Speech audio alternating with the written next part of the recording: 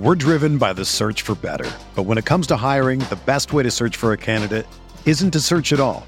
Don't search, match with Indeed. Indeed is your matching and hiring platform with over 350 million global monthly visitors, according to Indeed data, and a matching engine that helps you find quality candidates fast. Ditch the busy work. Use Indeed for scheduling, screening, and messaging so you can connect with candidates faster.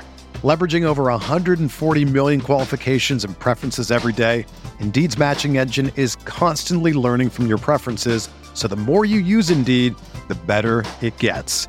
Join more than 3.5 million businesses worldwide that use Indeed to hire great talent fast. And listeners of this show will get a $75 sponsored job credit to get your jobs more visibility at Indeed.com/Blue Wire. Just go to Indeed.com/Blue Wire right now and support our show by saying that you heard about Indeed on this podcast. That's Indeed.com/Blue Wire. Terms and conditions apply. Need to hire? You need Indeed.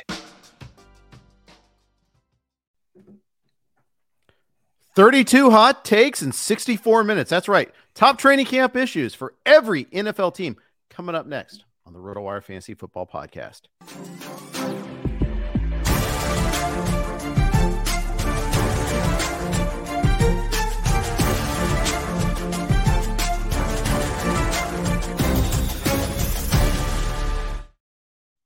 Hey, everybody. Welcome to the RotoWire Fantasy Football Podcast. It is the first week of 5 daily fantasy football podcasts, starting with Nick Whalen and myself. We will be here every Monday. We are excited about it.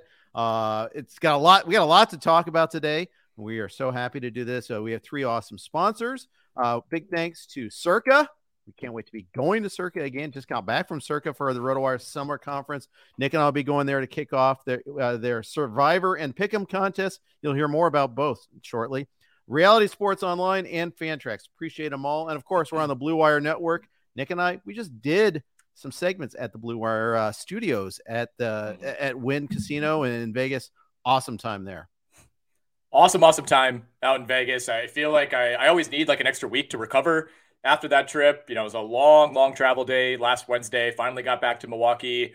Had a nice little golf weekend with the fellas. So kind of able to reset now. And, you know, we're kicking off our full podcast schedule for the NFL season. So not only will you hear us every Monday, but you'll hear the rest of the guys, you know, Monday through Friday. We'll be putting out a ton of content during the preseason leading all the way up to week 1. And then at that point, you know, we kind of transition to more of a weekly recap pod. And we'll continue to have that suite of podcasts throughout the year. So it should be a lot of fun. Yeah, can't wait. Should be just a blast. And we're really looking forward to all this here. So let's launch into our topic for today. It is 32 takes in 64 minutes. That's right. Nick and I are going to try to confine ourselves to 2 minutes per team. This is a nearly Herculean task for us. It's right up there with cleaning out the stables as far as like all the doing that here. But we're going to try it nonetheless. So here we go. AFC East, top training camp issue. Who do you got first, Nick? Well, first of all, like you said, we will have to do our best to try to keep this to 2 minutes. Historically, every time, you know, we or other podcast hosts that I've done this with have tried to do this, it's very easy to think you're being concise and all of a sudden it's been 5 minutes. So we'll try to keep this quick. As far as how I went about this, you know, some of them, I would say about half of the teams, I took the AFC, you took the NFC. I kind of posited a question and then have some kind of sub points beyond that. But, you know, in general, we didn't structure this too much. It's one issue. It's one thing pertaining to fantasy, one thing pertaining to the upside of these teams that could make or break the season. And we'll start with the AFC East, and I'll start with the Miami Dolphins. To me, this was pretty obvious, Jeff. It's just, can Tua stay healthy, right? And, right. You know, I think the concussion issue is one thing. I mean, the other injuries that he suffered are another. You know, we talked a lot about this during the season last year, toward the end of the year. It's like, yes, in some ways, everything kind of resets in 2023, but you know, if he has a concussion week 3 of this season, all of what we went through last year is going to be dredged back up. I think there's still the accumulation factor with Tua. And obviously we saw what this team was when it was the Skylar Thompson show instead of Tua. If Tua is healthy and plays 16 or 17 games, I think this team can win the AFC East. I think they have that much upside. I think they could be one of the best and most well-rounded fantasy teams in the entire league. So, you know, it's a little bit of a softball to start out with, but I really think that's the obvious question for Miami. Absolutely. And his status obviously dictates everything else on this team too. Mm-hmm. You know, Tyreek Hill's a first-round player with him. He's maybe not without him. Right. Jalen Waddle is definitely hurt by a lack of Tua if that happens here. We do have job battles. We'll watch that a little bit there. The running back position. Yep. Dalvin Cook might still sign with them. Who knows? We'll see. But what do we make out of that running back spot? We'll hold off on a deep dive on that. I think it is really all about Tua. So absolutely agree with you on that one there. Yep. How early are you willing to draft Tua? I'm not really a big Tua guy in general. I haven't been grabbing him. I'm doing a ton of best balls. Our friends at Underdog were courteous enough to give us some promo cash. I've been hammering those. Just started another one earlier this morning. I don't have any Tua yet. None. We'll see. I'm sure I'll grab him at some point. But I just haven't done it yet. I'm still kind of scared off with the injury risk. But the numbers are really stark. I know Warren Sharp had a great tweet this morning of where the Dolphins ranked in a bunch of key passing stats with Tua, without Tua. It's that massive, stark, right? And the one thing we should mention is they do have Mike White, right? So it won't be, if Tua does miss any time this season, it shouldn't be as dramatic of a fall off as it was last year, where it was just clearly night and day for that offense. So they have a higher upside backup, but at the same time, he's still not Tua. And then you briefly touched on this. We won't get into it. We have no time for that. But I did have a note on the running backs. For as great of an offense as this is, we're excited about all the playmakers. I mean, Mostert and Jeff Wilson were 25th and 30th, respectively, in PPR running back rankings last season. So I think we think of this as a Mike McDaniel running offense. They have all these options. They add A-Chain. But what does that mean for fantasy? Right? It might be a good running offense, but are any of those guys going to be a top 25 fantasy back this year? I don't know. Yeah, I want to be all aboard the A-Chain, but I don't think it might be difficult to do. I was going to make a Mike White Lotus joke, but we're going to move on because we're out of time. What's next? We are. Let's go to the New England Patriots. Is Mac Jones the guy?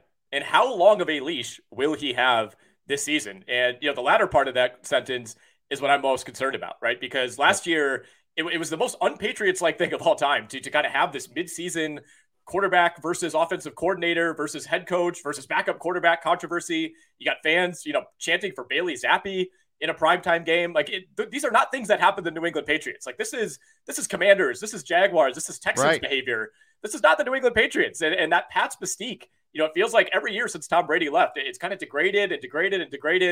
Can the Patriots recapture that? Can Mac Jones, solidify himself as this quarterback? Do we get to week 9 and are there people still saying, they took this guy in the first round, but I don't know if he's the guy.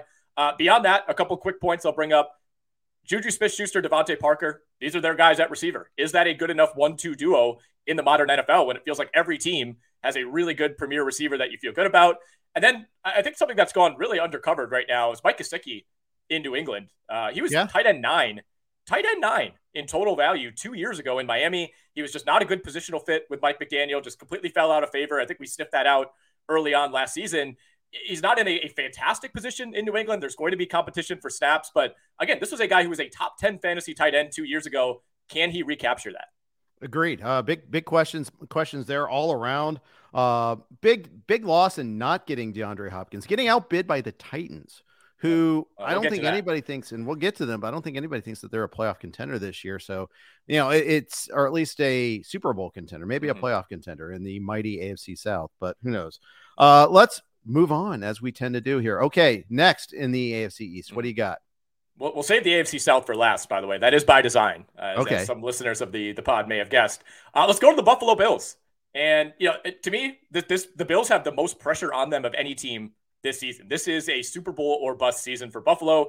It kind of felt that way last year, but the fact that they didn't even, make it to the AFC title game, I think adds even more pressure to this team. And, I think like Cincinnati, these are two teams in similar situations. Like that window is going to be there as long as you have the star quarterback, but it seems like there's a little bit more uncertainty with this Buffalo team. I think this is the year they have to get it done.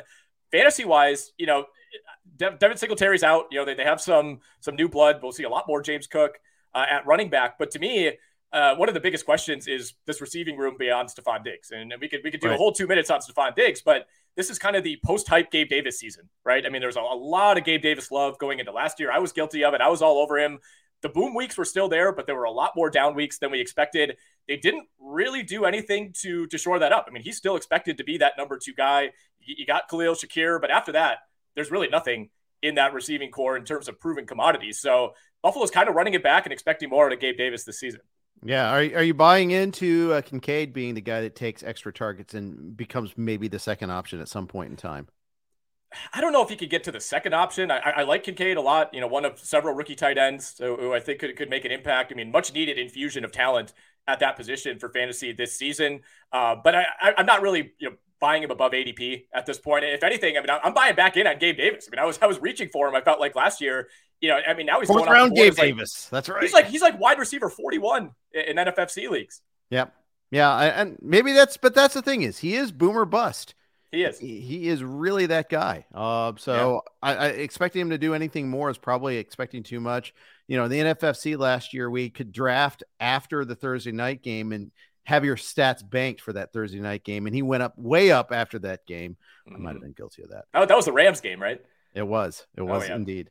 Yeah. All right. Last team in the AFC East, the Jets. What's their issue? The New York Jets.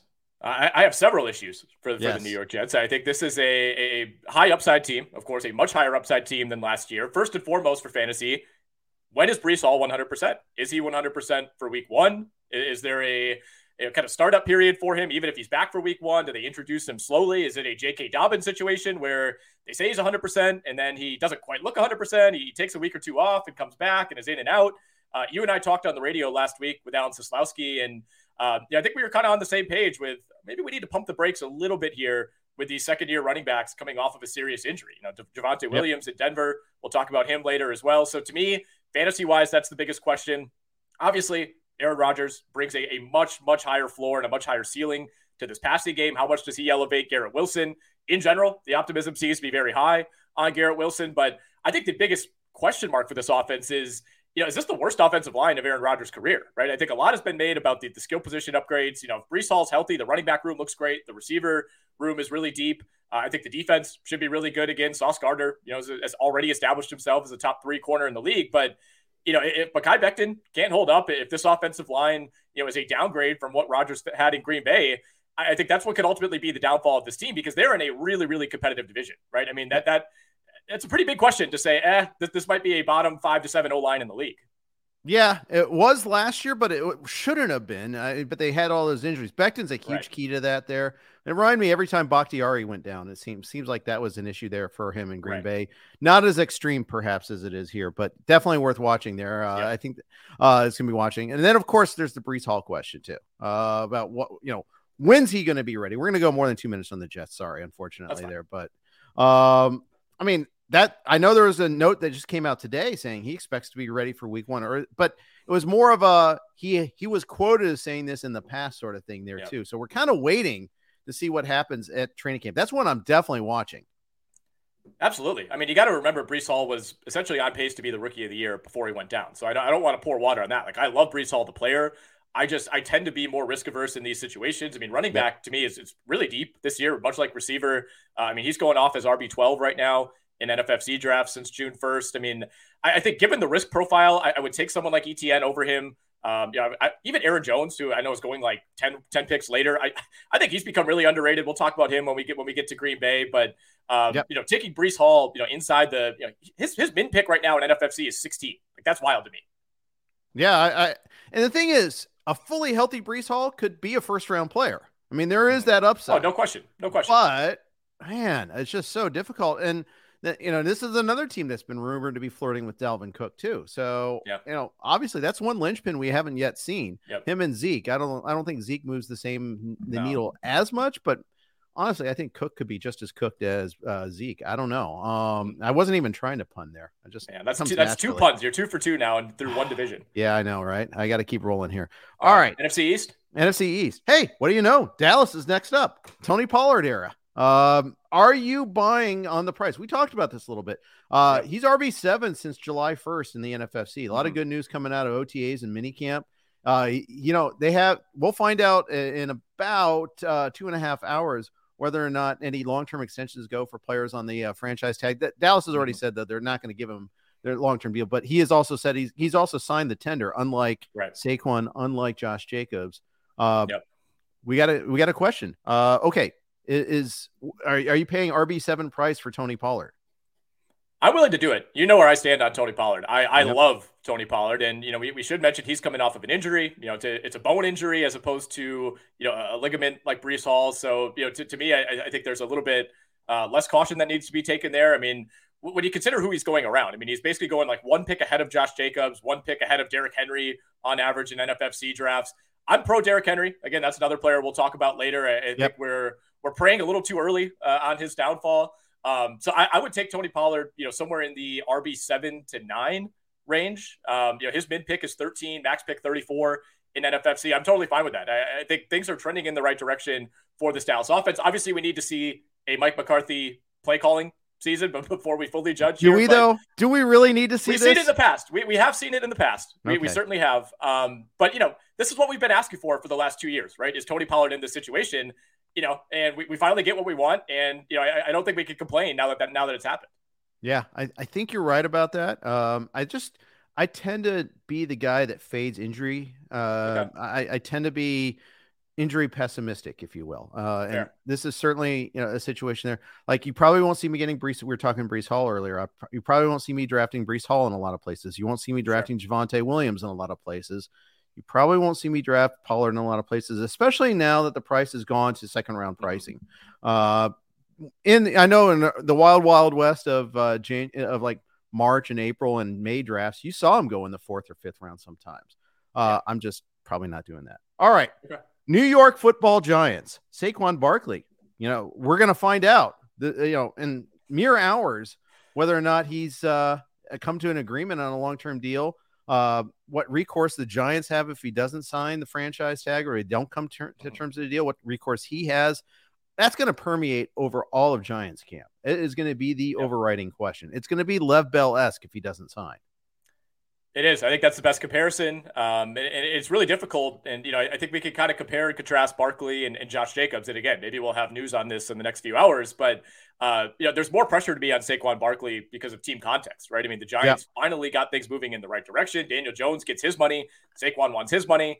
And, it feels like obviously without Saquon Barkley, this is a completely different team. If he goes as far as Le'Veon Bell and sits out the season, I don't think the Giants have anywhere near as much upside as they did last year. I don't think they could take that next step as a franchise. So I think there's a lot riding on the team kind of doing right by Saquon Barkley and doing what it takes to get him in camp. I mean, fantasy-wise, he's going pick 14.5 right now in NFFC, just behind Jonathan Taylor. I think if we get good news on Saquon, he probably flip-flops with Taylor, becomes the RB4, but he's got a lot of ground to make up, to pass Bijan Robinson for that RB3 title. So in terms of like how that contract, if it gets done, affects his ADP, he's going to rise a few spots, but I think he's going to kind of settle in that RB4, RB5, no matter what. So I'm taking Taylor over him. I'm taking Bijan over him. I'm taking Chubb over him. Ooh. I might take Henry and Pollard over him too. Okay. Because I'm pretty pessimistic. I think this is going to go into, we'll get to the Raiders later, but I think that's even more dire of a situation. Sure. But I mean, I think at first I thought, he's got a good relationship with the team, the coach, the good vibes on this, Dable and all that. I mean, the stuff that's come out lately is very acrimonious sounding. So maybe I'm just a little Chicken Little here. So we'll see. But yeah, right now I'm moving him down a couple of spots for sure. Late second round is where I'm looking at before I take him. All right, move on to the Eagles. Very hard to find like a dire issue for this team. It's, everybody expects them to be the top team in the NFC or the Niners, and it's pretty clear it's those two. So for me, it's the job battle, Swift and Penny. And the thing is, I don't think it gets resolved in the training camp for the preseason. I don't think it gets resolved in week 1. In fact, it might not get resolved. It might be this game is a Penny game. This game is a Swift game. Yep. We'll see, how many games Penny gives us also for that matter. And I don't think they get rid of the other running backs on this team either. I think how are you handling the Philly running backs is what I'm going to pose to you.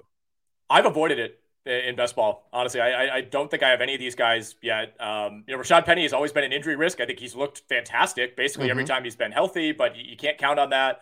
And you mentioned, you alluded to Gainwell and Boston Scott. I mean, they love having this depth, right? And they're not afraid to use that depth. I mean, this is not a team that I think wants to have a single bell cow running back. And they have 4 guys who they trust in this rotation right now. So, I think Swift and Penny to me are kind of in similar zones. 2 guys who, when healthy, have looked fantastic. But you can't necessarily trust them to stay healthy. We're picking nits with what I think is probably the most complete team in the NFL right now. But as far as the running backs go, I'll take one of those guys late in the draft. I'm not targeting any of them. The other question I have is, are AJ Brown and Devontae Smith, can they be like Reggie Wayne and Marvin Harrison, both top 10 receivers in fantasy last year? Can they continue to be that for the next 3 to 4 years? I think they can be. I think they can be chasing Higgins. Sure. I think there'll be one week where it's one guy more than the other, and I think that'll get a little frustrating at times. But you look at the overall sum of stats, and I think you'll be pretty pleased. One more note on the running backs. Penny is RB 39 right now. Swift is RB 23. Now it's full point PPR in the NFFC. Scott Fishbowl, that you get a quarter point per carry, and you get a point for first downs also. So I think Penny in that format has a little bit more value. I took Penny in the 10th round in that draft. Yeah, I'm with you on that. I think that checks out. Obviously DeAndre Swift going to be a little more valuable in PPR. He's going in the Cam Akers, Dameon Pierce, Rachaad White, Miles Sanders range. To me, I think that's just right. Like Miles Sanders versus DeAndre Swift, I think is going to be a really, really interesting ADP battle over the next month. I agree. All right, let's move on to the Commanders. Washington Commanders. Sam Howell, can he uphold or support a legitimate offense when you've got Terry McLaurin, Jahan Johnson, Curtis Samuel? You got 2 running backs, Robinson and Gibson. There's no safety net. Your backup is Jacoby Brissett and Jake Fromm. So there is no real good pivot here. So can Sam Howell be that guy? What sort of trust do you have? It's such an incomplete grade for me, right? The Commanders, to me, are very similar to the Atlanta Falcons in a lot of ways, where it's like I really like a lot of these pieces. They're not when you kind of run through and say like, man, who are the best offensive groups in the league? It's like Falcons and Commanders are not 2 teams that come to mind. But then you head over to rotowire.com and you look at the depth charts and you're like, man, McLaurin, Dotson, Curtis Samuel, I like that. Obviously Brian Robinson, Antonio Gibson, ended up being a pretty solid duo last season. And I think Atlanta has even more upside at those positions, but you just say, okay, can Sam Howell support this? Can Desmond Ridder support this? And I don't know how you could say confidently one way or the other, right? I mean, last year was not exactly, an audition season for Sam Howell. He's going to get every chance that he has. I will push back. And, you said there's no safety net. I think Jacoby Brissett's the ultimate safety net, right? I mean, every year we come in just kind of joking about this guy. He always ends up on some bad team and he always ends up playing pretty well. So, if it comes down to okay, let's not overstate it. Look at some of the advanced numbers, man. He was a better quarterback than Deshaun Watson for the Browns last season. Well, that's true. I'm just saying, if Sam Howell, busts out in a bad way, the first 4 or 5 weeks of the season, I don't think it's like a lost year all of a sudden for McLaurin. The question is, if Sam Howell's decent, if he's an average quarterback, like how high can McLaurin climb? Because I think he's somebody that we'd be talking about as maybe another level up in terms of pure receiving talent. He just has not had the quarterback play at all thus far in his career. That's true. That's true. He's still top 15 fantasy receiver last year. Our buddy Chris List came out with a snarky 150 and said that McLaurin is on the Allen Robinson career path here. So he is. He really is. We'll see. I hope that's not right, but I hope Howell's good. But they threw him into the fire in week 18 when he did. Yeah, we don't need to relitigate Riverboat Ron not knowing that he could not make the playoffs, but I just did. So I suppose so. There you go. But with a full training camp, full season listed as a starter, we'll see how things are a little bit different. But a fulcrum guy because he could very well drag down Terry McLaurin or he could lift him. We'll see. Yeah, he absolutely could. Should we go to the AFC North? Let's do that. All right, let's start with the Pittsburgh Steelers. One of my favorite teams to evaluate this year. And I think this might be the best division in football top to bottom. You could kind of, I really like Cincinnati. And, it's a shame that, I was given the AFC, so you can't really, go off on your Bengals. But I think every team in this division improved or, at least stayed the same in Cincinnati's case. And that's a good thing when you're, a top 3 or 4 team in the NFL. Pittsburgh, to me, I think maybe we could lump them in with Atlanta and Washington. At least we got essentially a full season of Kenny Pickett last year, so we have a better evaluation point. But he's one of those guys, too, where it's like, I love the rest of this roster. Deontay Johnson, even with shaky quarterback play last year, continues to be a target hog. I think there's some major TD progression coming for him as long as those targets sustain. Obviously, everybody loves George Pickens. I'm a huge Pat Freiermuth guy. Anytime I wait on tight end in a draft, he's the guy I'm trying to get later on. I think this team has a higher ceiling than a lot of people would expect if Kenny Pickett takes even a small step forward, right? I think he was better. He was better than people gave him credit for, especially towards the end of last season. He's not. I don't know if he's one of those guys that we could see make like a Trevor Lawrence, Joe Burrow type of jump. I don't know that he has that talent level, but I also don't know that he has to get there for this team to be really good. The question is, can he improve, and did this team improve enough to keep pace with a team like Baltimore that I think will be one of the most improved teams in the league year over year. A lot of people love Cleveland.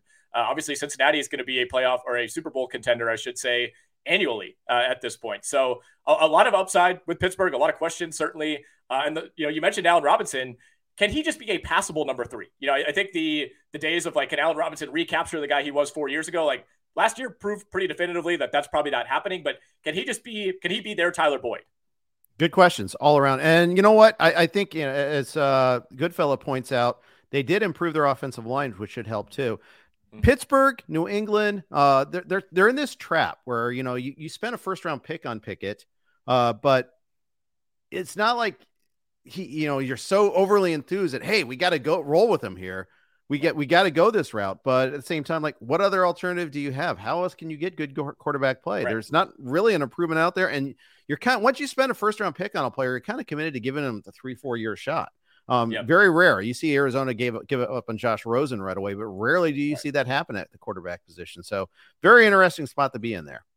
Yeah. I mean, you have to be, kind of an astronomical bust to be a first round pick and be given up on right away. And Pickett, I think, already played well enough in year 1 that he's going to get that leash. Now, you can make the Mac Jones argument. I think their rookie years were very comparable. And then obviously, Mac Jones kind of lost grasp of that job. But, is Mitch Trubisky taking it from him? Is Mason Rudolph taking it from him? No, I don't know. And it's not like there's some other, there's Mason Rudolph still there. That's crazy. He's still on the depth chart, according to the good folks at RotoWire. So I assume so. He looks great in camp. Remember those? Oh, sorry. Oh boy. Go ahead. Don't even. Yeah, I don't remember that. I've cleaned that from my memory. Let's go to Cincinnati. To me, you mentioned Philly, and it's really hard to poke holes in that offense. I feel the same way about Cincinnati. To me, it's can they take advantage of, I wouldn't say a closing window, but a window that's going to be different after this season, because Joe Burrow counts for $11.5 million against the cap in 2023. That number jumps to $29.5 million next season. So absolutely, we've talked a lot about the extensions that are coming or maybe not coming for someone like T. Higgins. Obviously, they're going to lock up Jamar Chase. They bring back Joe Mixon. This could be his last year there as well. So I think for Cincinnati, that window is going to be open as long as Joe Burrow is there. But this is that final year where it feels like, okay, things might change going forward roster wise. This could be their best opportunity to win the Super Bowl this year, depending on what happens with those receivers. Absolutely. Hard choices abound for the Bengals coming up here. And they already had to make some, Bates is gone. Both starting safeties are gone for that matter, in part because they are keeping their powder dry for Burrow, Chase, and probably Higgins, maybe Higgins. We'll see about that one. That's going to be a big storyline there. In fact, pay attention. Joe Mixon just took a big pay cut to restructure his contract. That is going to open things up. I think they get one extension done here before the season starts. I think that's one of the hidden stories there, I think. And maybe not even hidden. It might be in plain sight. But yeah, and the other thing is Mixon's still got some legal issues perhaps to litigate there. The menacing charge. He's got a trial set in August. So something to watch there. See if there's a suspension forthcoming. They didn't go out and get a free agent running back. Cook and Elliott are still available. So that's still a possibility. But, we'll watch and see that one. So, yeah, you're right. Otherwise, though, they improved their offensive line, too. They went out and got Orlando Brown. We'll see what happens with Jonah Williams. He asked for a trade. They said, no, you're not going to get traded. We're going to you at right tackle. So we'll see what happens. This isn't the NBA, pal. Yeah, exactly. No, it is most certainly not. They do least amount of power in pro sports, I feel like. Maybe hockey has less power but for the players. But anyhow, let's move on to the next team. Let's go to the Baltimore Ravens. Yes. Lamar Jackson in a new offense, bringing in Todd Monken. Does his running actually reduce? I'm skeptical. I don't think it does. We'll see how much they're willing to open up the passing game. I think this is pretty easily the best wide receiver room that Lamar has had since he's been in Baltimore. You got a healthy Rashad Bateman. You bring in Odell. You draft Zay Flowers. And even Duvernay and Aguilar as your 4-5, I think that's fine. If those guys are your 2-3, that's not ideal. But having those players as your depth pieces, I think is really, really strong. The running back room, they basically brought it back. They're running it back from 2022. J.K. Dobbins' health, I think, is going to be paramount when you're talking about that group. But one thing that I found kind of interesting as I combed through the Ravens is, Mark Andrews went into last year as very clearly the tight end too. And, by the end of the season, that was not really clear, right? And I think you have more talent at the wide receiver position, some other ascending tight ends behind him. Can he firmly reestablish himself as the second best tight end in football behind Travis Kelce? I think that's a real question. I think you're right about that. I think that was without Lamar for such an extended period of time that I'm less concerned about him, but maybe the gap has narrowed. Like I think you could do a Hawk and Lock, put him as pretty close. A healthy Kittle, Right. and we're going to get to their issues, the Niners' issues, and how that affects Kittle too. But I think he's a little bit closer. And then there's some Kyle Pitts truthers still out there, which we will also discuss. Yeah, I think these are all issues that we're going to have to pay close attention to. As a Bengals fan, I hated the Monken hiring because I'm a Bengals fan, and I think it's going to be great for Baltimore. I think it's not just going to be a good hire. I think it's going to be a great hire. I don't think Lamar's going to throw for 5,000 yards or whatever he's claiming this week, but at the same time, I think it's going to be very beneficial to this Baltimore's offense here.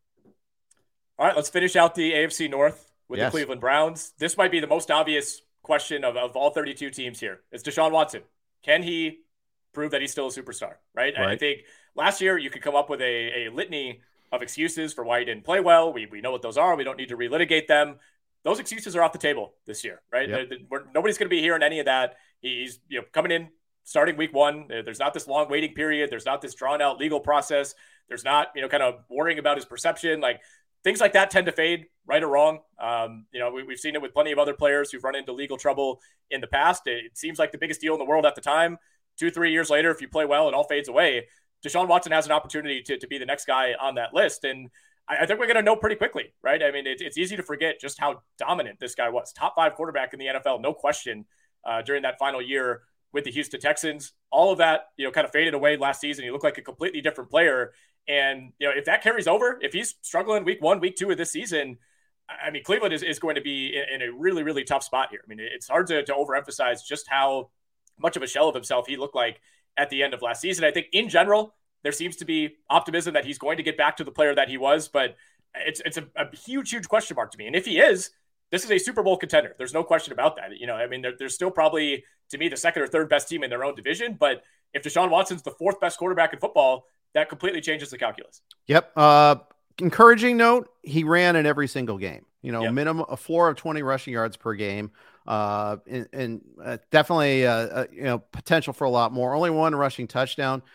Even as good fantasy passing games, the 3 touchdowns against the Commanders, the finale against the Steelers where he threw for 2 touchdowns, even those had some gray linings, though. I mean, he only was 9 for 18 in that game against the Commanders with some comically bad throws that he was lucky didn't get picked off. I think one of the touchdowns was kind of one of those fluke touchdowns too. The Pittsburgh game, 2 picks. These are things to worry about a little bit there. And I think weather is something to kind of keep an eye out here for. Even when he was on the Texans, remember Cleveland has these horrific windy and icy games. It's the wind that's the real problem there too. There was a Texans-Browns game when he was still with the Texans that was like Stone Age is bad. And it was, this is when he was at his peak before all the allegations came out, all the charges, not just allegations at this point, everything came out. This is when he was, chip on his shoulder, wanting to leave the Texans, but playing hard guy. And he had a horrible game that game. So late season home games. Yep. Can you even succeed in Cleveland? It's something that I'd be concerned about a little bit. Yeah. Yeah, 100%. And, last thing I'll say about the Browns is, again, I think we're going to know pretty quickly, which version of Watson we're getting. 4 of their first 5 games come against the Bengals, the Steelers, the Ravens, and the 49ers. Wow. Front-loaded schedule there for sure. Yep. All right, let's go to the NFC North, very much a changing division, maybe a change in the guard division. We'll see about that. But let's start off with Chicago. Who starts a running back for this team? They have 3 now. They have Deonta Foreman, who they signed. They still have Khalil Herbert, and they drafted Johnson as well. So I ask you, Nick Whalen, which of these Chicago running backs do you want? I want Deonta Foreman, man. I really like Deonta Foreman. I had him in a lot of leagues last year, in Carolina, and obviously that team context has changed. I wouldn't say he's in a better situation necessarily. He's going about 2-3 rounds later than Khalil Herbert. Herbert has always flashed when healthy. I think he passes the eye test for sure, especially when you're talking about, that lesser tier of running back. So I get the appeal there, but Deonta Foreman to me, whenever given the opportunity, I feel like he's kind of proven that he is a starting caliber NFL running back. And maybe he's not a top 15 back in the league, but there's 32 starters for a reason. And, this was a incredibly productive back at the college level, really unique body, to be able to move at that size, kind of a Derrick Henry light in some ways. So Not ideal, having to compete with Herbert, having to compete with Roschon Johnson, who they added in the draft. They did add Travis Homer as well as a depth piece in that running back room. But Foreman is a guy for me at cost. From July 1st on, they are Herbert's RB 36. Foreman is RB 46 or 37, 46, and 50 respectively for the three running backs. So all very affordable. Just a question of, but the problem is you don't want to, this is not a handcuff situation. This is a lottery ticket situation. You want to get one of them and hope it pops. You don't really want to have a stranglehold over the Bears backfield because it might actually be a timeshare, and that's the worst case scenario. But I will say if one emerges, you want that because mobile quarterbacks are the best thing for a running back. Maybe not at the goal line. I'll grant you that. But you find swaths of land to run through there when you have a mobile quarterback. So I think it's very important to pay attention to that. All right. I like the Bears generally, too, for their offense. I think they're going to take a big step forward. Detroit Lions. Everybody's happy, fun team. Everybody loves them again.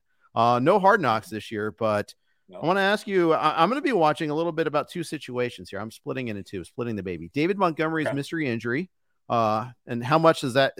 We don't really know what that injury was yet, how severe it is. It could be a complete nothing burger. But him splitting carries with Jahmyr Gibbs is obviously a big issue. And I also want to see how do they work in Jameson Williams after he comes back from his suspension. Mm-hmm. Yeah, the Jameson Williams question is so interesting, right? Because he has one career catch, one career touchdown, right? And so it doesn't really feel like we have a read on him. But, the scouting report coming out of Alabama was this guy's a home run hitter. And literally the only sample that we have is a home run. So I feel like that even just that one game, that one catch, was kind of propelled the same hype that the kind of you want the unknown as opposed to the known commodity, and it still feels like he's unknown. But we have the one very small sample of kind of a preview of what a lot of people thought he could be. Now, I have not really grabbed Jameson Williams. I think I had him at the at the end of one best ball. The suspension to me really clouds things. But they obviously need him, right? I mean, this is not a super deep receiving core. I mean, they have Marvin Jones back, but beyond that, there's really nothing. I mean, Josh Reynolds, obviously you have Amon-Ra St. Brown as the number one. So he's coming back into a really good situation. I don't think he's going to have to all of a sudden, earn his snaps or anything like that. But I just, when you can already cross a player off for X number of games, and then you have the possibility of injury on top of that, that really cools the optimism for me. And then, on Jahmyr Gibbs, love the player. I didn't really have as much of a problem with it as some people did as far as where they drafted him. I think especially once they rounded out the rest of their draft, it made a little more sense in hindsight, but he's gone as high as 20 in NFFC leagues. And, I know last year was a really unique overall, not RB 20, by the way. Yes. Right. The overall pick. Yes. And, he's going closer to pick 40 in general, which I think makes sense. But, taking a guy like that over a proven commodity like Aaron Jones, a proven commodity like Joe Mixon, he's going ahead of Kenneth Walker, he's going ahead of J.K. Dobbins. I'm pumping the brakes a little bit on Jahmyr Gibbs. And look, if he explodes as a rookie, I guess I'll be behind the train on that one. Yep. Let's move on to the Green Bay Packers. Nothing's happened here. We can move now. Okay. The Jordan Love era has begun. Mm-hmm. There's been some fuzzy, nice, warm things coming out of Packers camp being said about him. Are you buying? I'm buying that he could be a fine quarterback. I will say I am not buying that, the one throw that everybody brings up with him was I think he had a crossing route to Christian Watson. Yep, that Watson then took 40 yards on his own for a touchdown against the Eagles. Everybody's like, whoa, hey, Jordan Love. I'm like, I think 90% of quarterbacks in the league make that same throw. I'm willing to kind of hear out the Packers on this one, mostly given their track record of developing quarterbacks. I mean, you have to remember, Aaron Rodgers, when he sat behind Brett Favre and came in, it was not like he was instantly MVP Aaron Rodgers by any means. It was really his second year as a starter when he started to see that leap. So I think if we're judging Jordan Love on is he a star, yes or no, right away, I think that's unfair. And I think we have to keep context in mind. But in general, I think this team has become underrated. I think they're the fourth best odds to win the NFC North. I still think they're a better team than Chicago. I think, we'll talk about Minnesota in a second. They were quite literally the luckiest team in NFL history last year. I think they take a step back. So, with Green Bay, I'm willing to hear out the optimism on Jordan Love. And as I mentioned a couple times, Aaron Jones is somebody I've been drafting a ton in best ball leagues so far. I think his ADP is significantly lower than it should be. I've got some concern because Rodgers leaned on him in the red zone a lot, and I don't know if Jordan Love does the same. I guess. I mean, where else does he go though, right? I mean, Christian Watson to me is kind of a home run hitter, as we talked about. And that can be a very good thing. It was a great thing last year, but I don't know that he's proven he could be a number one possession receiver. It's like Romeo Doubs is not somebody you're throwing a jump ball in the back of the end zone. They're very unproven at tight end. I think it's Luke Musgrave, the rookie, who's probably the favorite to start. AJ Dillon is like one of the worst short yardage backs in football, despite his stature. Right. He's the new Ron Dane. Hey, wait a second. All right. Hey, now. Uncalled for. Shot across the bow. In many ways, he is. That's actually not an unfair comparison whatsoever.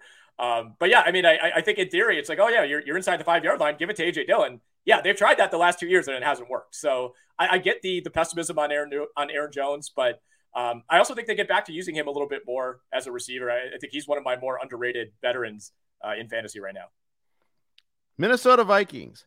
Alexander Mattison is now the starter. Is he the next really good feature back, or is he someone of a lesser nature? I made the Amos 0A comp. Oh boy. Yeah, but I know that's evil to do that. But no, it's probably not fair. But my point is, can he handle my question? I should say, not point is, can he handle a full-time load on a week-to-week basis? I know he's looked good in spots. I sometimes think these guys who are longtime backups do look good in spots, especially if they're coming in relief later in games, and they're kind of running into some good hitters counts here. Right. No, you're right. I mean, it's the thing I've been saying about Madison all offseason is like, yeah, on a per game basis, it's like, yeah, of course he should be able to handle that, but we just haven't seen it. We haven't had to think about him in this context because it's so obviously been Dalvin Cook. And yes, it feels like Dalvin Cook is always banged up, but he's missed fewer games than you think over the last few years. So there's not like a huge sample of Alexander Mattison, starting 6 games in a row. It's kind of been these spot starts here and there. I will say, where he's going right now, RB20 in NFFC leagues, you're getting him around pick 65. I think that's a totally fair price, right? I don't think there's been over optimism on Madison. Yeah, I think so too. I see, RB20 is about my range. I think that's about where I go. As you alluded to, though, I think that the Vikings lived a gilded existence until about the last couple of weeks of the regular season, and of course the playoff game. I mean, what happens if things turn sour and they're like playing from behind? Is he going to be that pass catcher? Are they going to be in another situation there? Because I think it's going to be a harder time for them all around this year. Well, they were also 26th in yards per attempt, 27th in yards per game last season. So it's not like he's playing behind this fantastic running offense, right? I mean, they were a team that kind of relied a lot on Kirk Cousins and Justin Jefferson. I don't think that changes this year. So yes, he's in a much better situation just as a default RB1, but he's not walking into like the 49ers offensive line here. Exactly right. All right. We're at the halfway point. Got to share a little bit of business with our listeners here. First, from our friends at Circa, get ready for more millions guaranteed. The biggest pro football contests in Vegas are back and bigger than ever with $14 million in guaranteed prizes only at Circa Sports. Enter in Nevada, play from anywhere. 2 ways to win and no rake. Play Circa Million. Make 5 picks against the spread each week with 100% payback to players. Grand finale winner takes home $1 million. Last place takes home a $100,000 booby prize. With quarterly and full season payouts, $6 million is guaranteed. Join Circa Survivor to select one team each week straight up with no repeat selections. If the team loses or ties, the entry is eliminated. Each team can only be picked once in a season, so do some mapping out before the season starts. Go 20-0 or be the last person standing to win it all. $8 million is guaranteed. $14 million in guaranteed prizes overall. Visit circusports.com for details. We just came back from the Circus Sportsbook and Casino and had a great time there for our annual RotoWire conference. Nick and I will be broadcasting the weekend of August 24th and 25th live from Circa to help promote those contests. We're excited about that.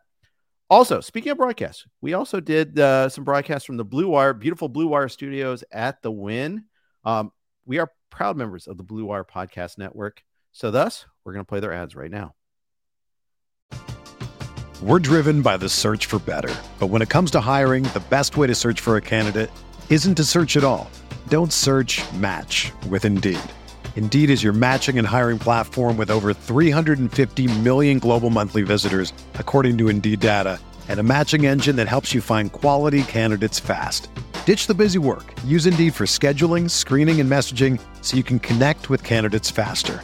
Leveraging over 140 million qualifications and preferences every day, Indeed's matching engine is constantly learning from your preferences, so the more you use Indeed, the better it gets.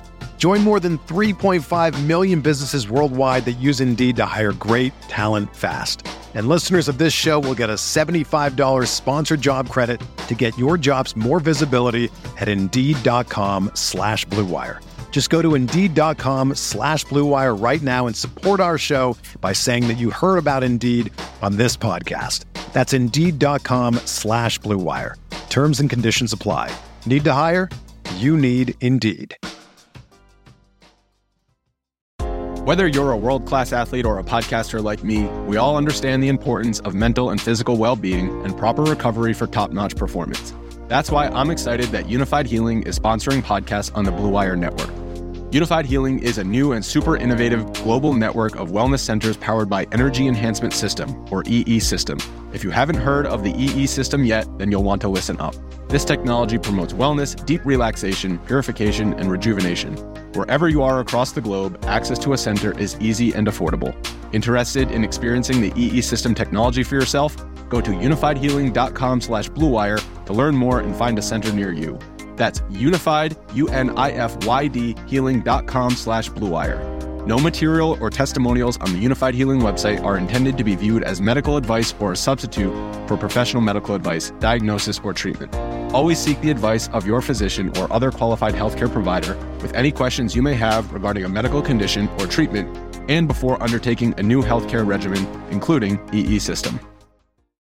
When you need mealtime inspiration, it's worth shopping Kroger, where you'll find over 30,000 mouth-watering choices that excite your inner foodie. And no matter what tasty choice you make, you'll enjoy our everyday low prices, plus extra ways to save, like digital coupons worth over $600 each week. You can also save up to $1 off per gallon at the pump with fuel points. More savings and more inspiring flavors make shopping Kroger worth it every time. Kroger, fresh for everyone. Fuel restrictions apply. All right. Thank you for your indulgence with that. Nick, what division are we hitting next? We're heading to the AFC West, Jeff, and we're going to start with the reigning Super Bowl champions, the Kansas City Chiefs. All right. You know, to me, for a team that's this good and feels like could win the Super Bowl every year for the next 10 years, it's a little strange to me that they have a pretty glaring question, and that to me is, can they get away with this wide receiver by committee approach, right? There is no true number one receiver or really anything close to that on this roster right now. You know, we thought maybe they would be the DeAndre Hopkins team. They were never really felt like all that serious of a contender for Hopkins. You know, obviously he's now in Tennessee, and there's not really anybody else out there who would make sense to bring in. So, you know, the top KC receiver off the board right now in NFFC drafts is Kadarius Toney at wide receiver 35. I mean, that is wild. You have the best quarterback in the game, you know, arguably the best quarterback ever, and your best receiver is the 35th receiver in fantasy. So it's somewhat of like a post-Moss, you know, Brady Patriots approach, where you kind of trust the continuity, you trust the quarterback to raise the level of all the wide receivers. And of course, you know, what I haven't mentioned here is they have one of the best tight ends ever in Travis Kelce. So you could get away with that, you know, when your tight end is as dynamic as Kelce, but still a little bit strange to, you know, see a team that has a quarterback like Mahomes, you know, not really go all in on surrounding him with the best possible talent at receiver. It's amazing. Not only that, but they don't have like a best possible talent at running back either.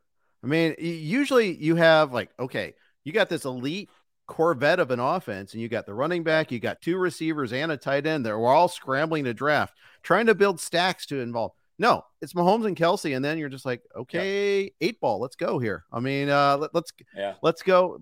All signs point to Rashee Rice this week. 37 wide receiver, 67. He's their number 3 receiver. 67. It's crazy. It's crazy, man. It really is. And I think, if nothing else, it just speaks to how insane Kelce is, right? I mean, that it just seems it doesn't matter. It's like, all right, well, Mahomes and Kelce try to stop it. Nobody's been able to do it for the last 5 years. And, you know, Kelce's getting up there in age. He's somebody who is, you know, had a long college career, was injured early on, didn't really become, you know, capital T, capital K, Travis Kelce until much later than some star tight ends. So I think he's older than you realize. He hasn't really been in our lives as a superstar all that long. And, you know, at some point you think that fall off is coming, but I mean, there were no signs last season that he's anywhere close to that cliff. Exactly. So, we'll see. I want to watch Toney. I want to see Rice, if they emerge. I guess Sky Moore, but he's the least interesting to me of the three of those wide receivers. But let's move on. Who do we got next? We have the Denver Broncos. I mean, we could probably do 20 minutes on questions for the Denver Broncos. That's right. Yes. We talked to Javonte Williams. I don't know what else there is to say here. I mean, it's just a massive question mark, right? And if he's not ready or he's not 100%, it's Samaje Perine time. And there's not a whole lot behind that. Did they add more depth? Did they add Dalvin Cook? I think if they add Cook, that means that they're maybe not that confident in Javonte Williams. If they hold off, then I think we have to take that as a positive indication as far as where Williams is at health-wise. But if Javonte can't get healthy and they don't add anybody else, I mean, they might need to recapture that like mid-2000s, like Mike Anderson, Olandis Gary magic, where they could just seemingly turn anybody into a productive running back. So big-time questions there. This feels like a big prove-it year for Jerry Jeudy, right? And, I think he has – there are kind of two paths here where it's like, all right, if Russell Wilson gets things turned around, if Sean Payton can kind of get that moving in the right direction, it would not shock anybody if Jerry Jeudy was like a top 15 receiver, probably toward the latter end of that, given how much talent is at the top. Or I think he could kind of go down like the Juju Smith-Schuster path, right? Where it's like he's a bigger name than he is actual production-wise. And this feels like the year that we're going to get that answer. Agreed. It's a prove-it year for Russell Wilson. It's a prove-it year for Cortland Sutton. It's prove it all around. I know you took Sutton in an FSWA draft, FSGA. I forget which of the two organizations. It's FSGA conference draft. Yeah, that's right. And I kind of like Tim Patrick as a late flyer for that matter too. Sean Payton is a wild card here. What can he do to kind of resuscitate everybody's value here? I think it is a kind of a wipe the slate clean sort of year. Now, granted, they don't have a whole lot of cap room. Their line might be a problem. They had massive offensive line issues too last year. I don't think people realize how bad the injuries were there. So that might be a little lining for optimism if they're healthy this year. All right, what do we got next in the AFC West? The one thing I'll mention quickly on Denver, by the way, is I think Russell Wilson was such an obvious one that I didn't even really write it down. But he's not winning. He's not winning any sort of power struggle with Sean Payton, right? Like if they win 6 games this year, it's on Russell Wilson. There's not going to be anybody saying, "Oh man, this is Sean Payton's fault." So I think we need to be clear about that. Russell Wilson had 1 year where he could blame the coaching staff, and he already burned that one. So it's all on him this year. He's used that card. Exactly. All right, let's go to the Chargers. I think this is the team that I have the most notes on, so I'll try to run through some of these as quickly as I can. We might go 2.5 minutes here. Yeah, right. 2:01 here. Play calling under Kellen Moore. How much does it change? I think there is room for huge touchdown progression for Justin Herbert this season. I think last year, I mean, this is a team that was like top 3 in basically all the volume stats, and the per completion stats, the touchdown stats were way down. I think all that probably rises almost by default this season. I mean, that was like kind of the low bar, I feel like, for Justin Herbert going forward. They were 28th in yards per completion last season, and yet they were 11th in passing EPA. Extremely high volume, extremely low results. They were not that different than like what Tampa was doing as an offense. Like if you look at Brady and Herbert last season, they were a little more similar than probably Herbert would like to admit.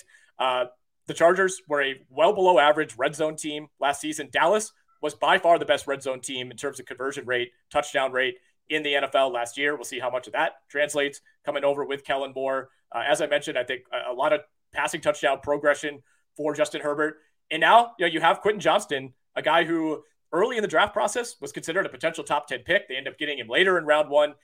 To me, really high upside insurance policy for Keenan Allen and Mike Williams, who have kind of become like the Kawhi and Paul George of the NFL, where it's like, if they're healthy and engaged, they're arguably the best receiver duo in the league, but it just feels like that's not really even a possibility at this point.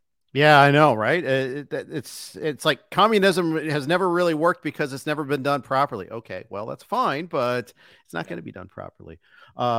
Deep cut there. But let's look at a little bit at, I want to kind of dig into Allen and Williams a little bit more, because I'm fading Keenan Allen at ADP. Yeah. He's wide receiver 17, which is a downgrade from where he was before, but still puts you smack dab in the beginning of the 4th round, very, late 3rd, early 4th, at least in the NFFC, which is full point PPR.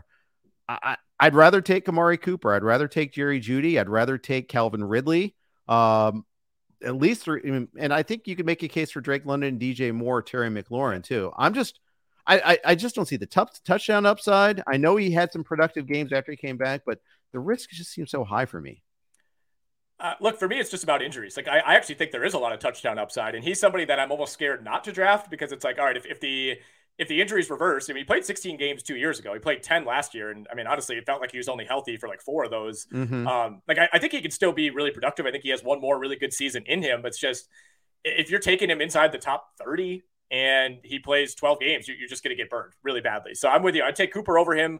Judy versus Allen to me is more of a debate. I think like Calvin Ridley versus Keenan Allen is really interesting as well. But I will acknowledge there's a ton of upside here. It's just, at age 31, a guy who just seems like he's perpetually banged up. It's always a hamstring or something every single week.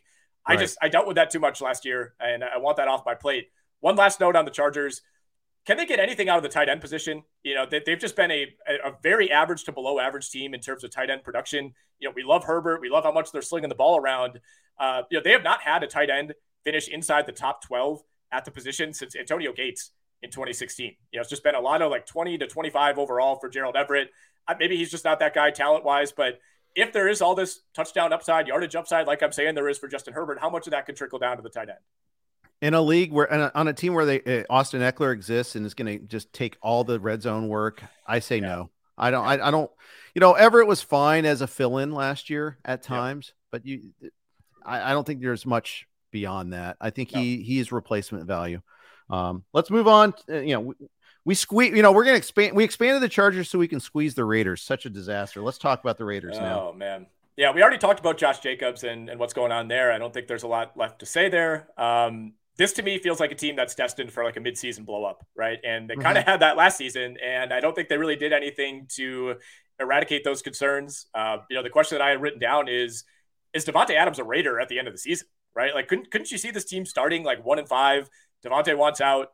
They're almost forced into a corner where they kind of have to do right by the player, and then he's traded at the deadline. Like, I don't think that's that crazy. I'd have to look into some of the money stuff and all that. But Davante Adams, I don't think wants to be a Raider. This is not the Raiders team that he signed up for. He specifically wanted to play with Derek Carr. Derek Carr, as you may know, Jeff, is now with the New Orleans Saints. So I just think this is a team that is cruising toward a cliff that's almost unavoidable at this point. First 6 games for the Raiders: Denver, Buffalo, Pittsburgh, the Chargers, the Packers, and the Patriots. So it's not an overly loaded schedule. Obviously, you don't feel great about the Buffalo game. Can they emerge from that stretch 3-3 to begin the year? I don't think they can. I don't know.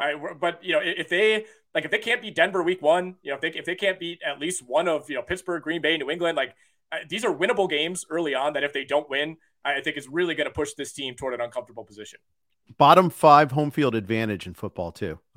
We saw last year, they started getting to the point where people are complaining about selling tickets to Niners fans, and it was at least half Niners fans. Now, granted, the season was over. They had benched Carr at that point in time, but point remains, it's not a native town. It's not like those rabid fan base. They host the Steelers, a team that travels really well. I mean, come on, the Chiefs are just going to flood that place. You just know this is going to happen. So, going to be interesting to see what happens there with them. But I think that, I think this falls in the predictable disaster zone. On VSiN, I talked about putting them as an under on their season total win total bet.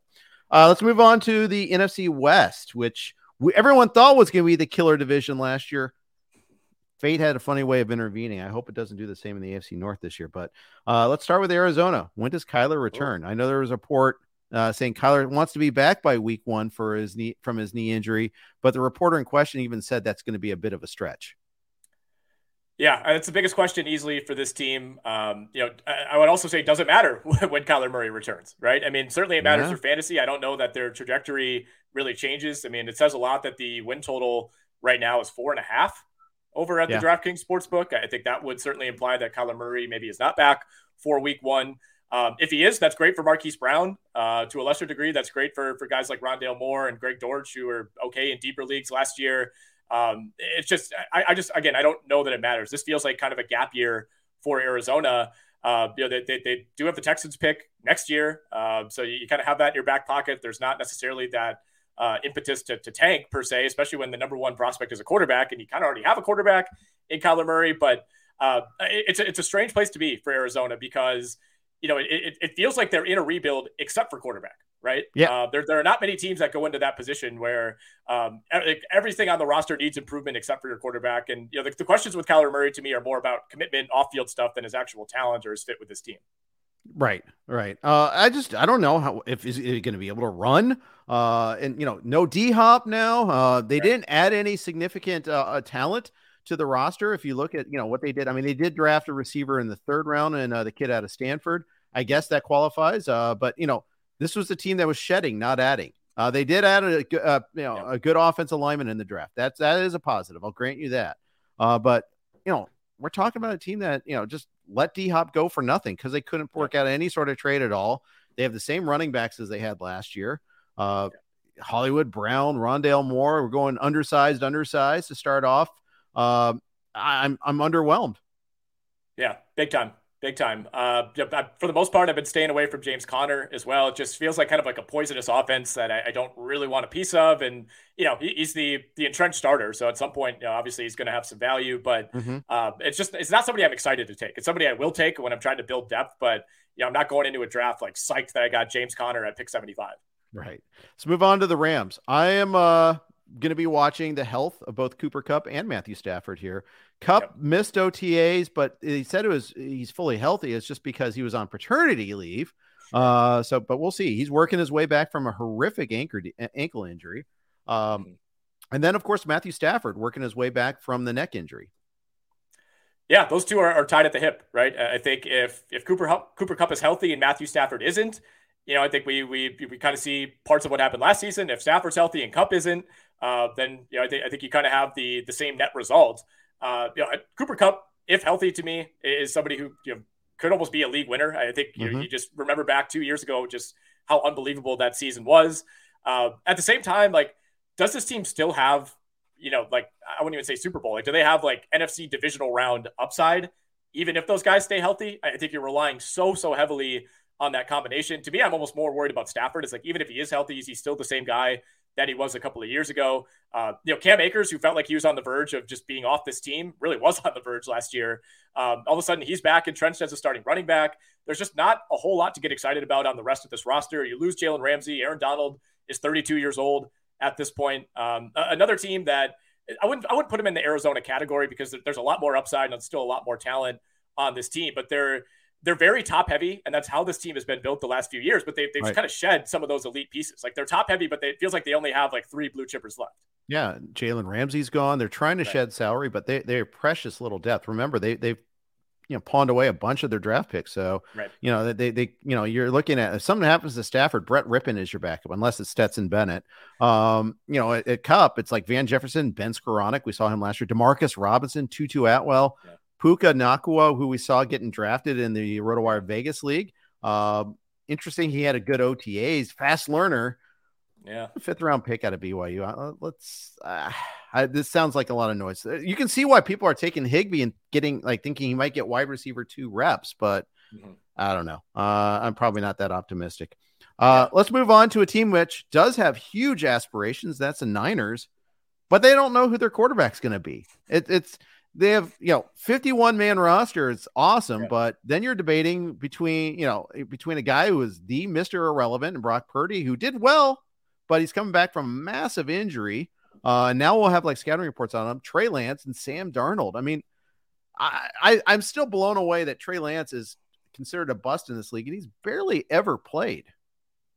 He's barely ever played, and it feels like he might not even play that much this season, right? I mean, I have no idea where this is headed. And, the funny thing is, like, everybody's still saying all these great things about Sam Darnold. We've seen that, right? I mean, he's a capable fill-in. I think he's kind of just heading down like the mid-career Andy Dalton path, where it's like, if you need somebody to hold you over for 4 games, he could probably get you to 2-2, but not somebody I'd be excited about starting for a full season, especially if I want to win the Super Bowl.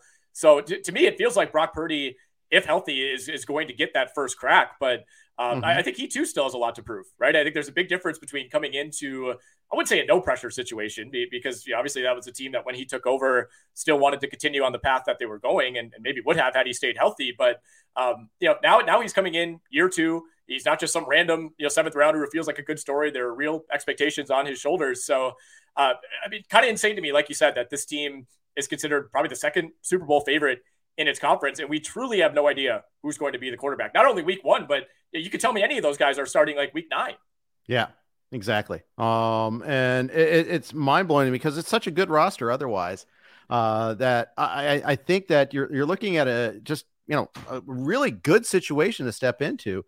But like George Kittle, I mean, He did so much better under Purdy than he did under any other quarterbacks there. I mean, that's like massive. I mean, he took off once Purdy took over, and that's something there where like I'm going to be watching that one closely. I mean, it really his status. He could be tight end too.